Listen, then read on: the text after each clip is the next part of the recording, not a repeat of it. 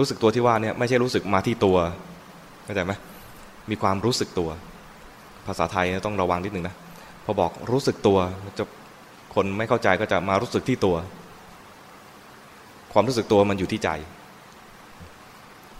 กายขยับไปเนี่ยนะไม่รู้สึกตัวก็คือไม่มีสติดังนั้นเวลาขยับเนี่ยทางครูบาอาจารย์จึงไม่ให้ขยับแบบ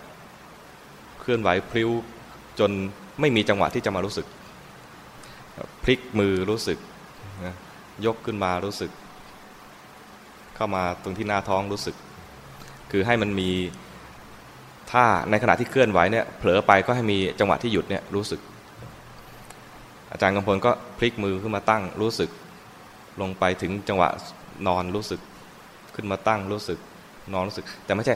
แกว่งกวักกักกวักกักกวักกักอย่างนี้นะอย่างนี้เรียกว่าพากินสันเข้าใจไหมไอ้สันๆอย่างนี้พากินสันไม่ใช่แต่พลิกลงไปรู้สึกตั้งขึ้นมารู้สึกให้มันมีจังหวะนี้ไม่ต้องตั้งใจขนาดที่ว่าไปเพ่งที่ร่างกายแต่ให้ความเคลื่อนไหวน่ะกระตุ้นความรู้สึกเหมือนกับเราหายใจก็ไม่ต้องตั้งใจหายใจให้มันผิดปกติลมกระทบปุ๊บรู้สึกเราจะรู้สึกได้ชัดตอนที่มันหายใจเข้าแล้วกระทบก็แค่นั้นพอตอนหายใจออกมันกระทบเด่นตรงไหนก็รู้สึกแต่ไม่ต้องไปเพ่งอยู่ที่จุดที่มันกระทบให้ความกระทบเป็นแรงกระตุ้นความรู้สึกเวลาเดินจงกรมขาที่มันเหยียบไปเนี่ยนะการกระทบของมันก็เหมือนการพลิกมือขากระทบพื้นรู้สึกตัวแต่ไม่ต้องเพ่งไปที่ขาเดินไปรู้สึกความเคลื่อนไหวของร่างกายเป็นยังไงรู้สึกไปเรื่อยๆจากที่เผลอไปรู้สึกตัวเดินไปเผลอไปรู้สึกตัวการกระทบกันระหว่างกายกับโลก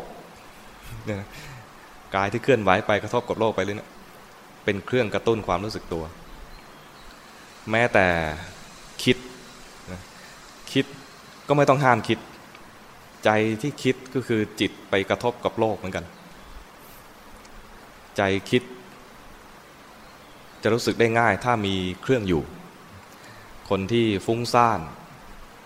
ไม่มีเครื่องอยู่ก็หาเครื่องอยู่เอาไว้จะอยู่กับอะไรอยู่กับลมหายใจอยู่กับการเคลื่อนไหวของร่างกายก็ได้แล้วพอมันผิดไปจากนั้นให้รู้สึกตัวคือรู้อะไรรู้ว่าเผลอไปรู้ว่าคิดไปไม่ต้องสนใจว่าคิดเรื่องอะไรก็รู้ว่าคิดแต่ตอนคิดคิดมีเรื่องราวแต่พอรู้แล้วนะไม่ต้องไปห้ามความคิด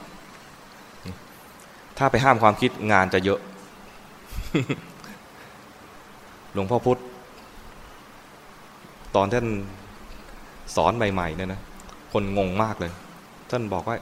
ปล่อยให้มันคิดไปแล้วเราก็มีสติตามรู้ดูลมหายใจหรือพุทโธไปถ้าเผลอจากพุทโธไปคิดปล่อยให้มันคิดไปแล้วให้มีสติตามรู้ท่านเล่าให้ฟังบอกว่าสอนใหม่ๆเนี่ยลูกศิษย์ก้นกุฏิยังเถียงเลย ท่านอาจารย์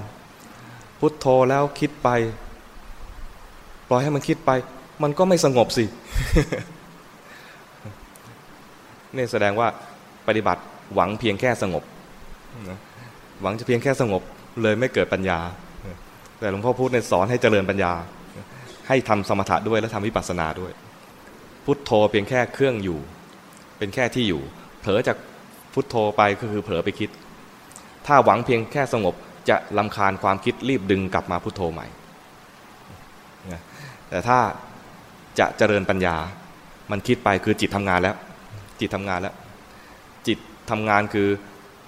เลิกที่จะมารู้ลมหายใจหรือเลิกที่มันจะมารู้พุทโธไปควานหาอย่างอื่น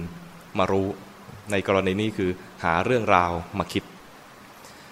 ก็แค่รู้ว่าเมื่อกี้มันคิดเท่านั้นเองจิตมีปกติจะต้องรู้อารมณ์จิตมีปกติจะต้องรู้อารมณ์ถ้าเราไม่อยากให้มันคิดบังคับมันไว้อยู่กับที่เนี่ยนะเราจะทำงานมากและหนักเครียดทำงานมากคืออะไรจิตเราก็บังคับอารมณ์อย่างหนึ่งให้จิตไปรู้ในกรณีสมมุติว่าพุทโธพยายามให้จิตนึกคำว่าพุทโธบังคับบางคนเครียดกว่านั้นอีก ลมหายใจเข้าพุทลมหายใจออกโทจิตทำงาน2 อย่างนึกภาพลมเข้านึกเสียงพุทพอลมออกนึกภาพเลยนะแล้วนึกเสียงด้วยโทอันนี้ใช้ตอนที่แบบคนฟุ้งซ่านมากๆเวลาเราฟุ้งซ่านคิดอะไรเนี่ยนะ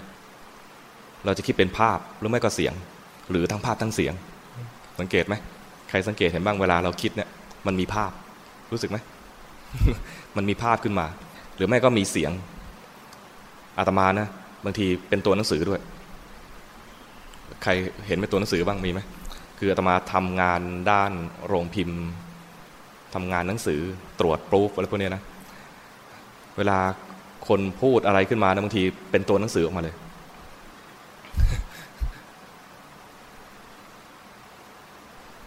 ก็ลองสังเกตใจตัวเองเวลาจิตมันทำงานเนี่ยนะจิตมันจะเสวยอารมณ์เนี่ยนะเวลามีความคิดมีความฟุ้งซ่านหรือมันทำงานมันจะมีภาพบ้างมีเสียงบ้างไอ้ภาพบ้างเสียงบ้างเนี่ยนะถ้ามันสำหรับคนทั่วๆไปมันก็มีภาพนู้นสเปะสปะมีเสียงนั้นสเปะสปะอย่างนี้เรียกว่าฟุ้งซ่านดังนั้นถ้าเราจะฝึกให้จิตมีกำลังขึ้นมาบ้างก็ฝึกโดยการที่ว่ามีที่อยู่ให้จิตแล้วเราจะมาศึกษาเรื่องจิต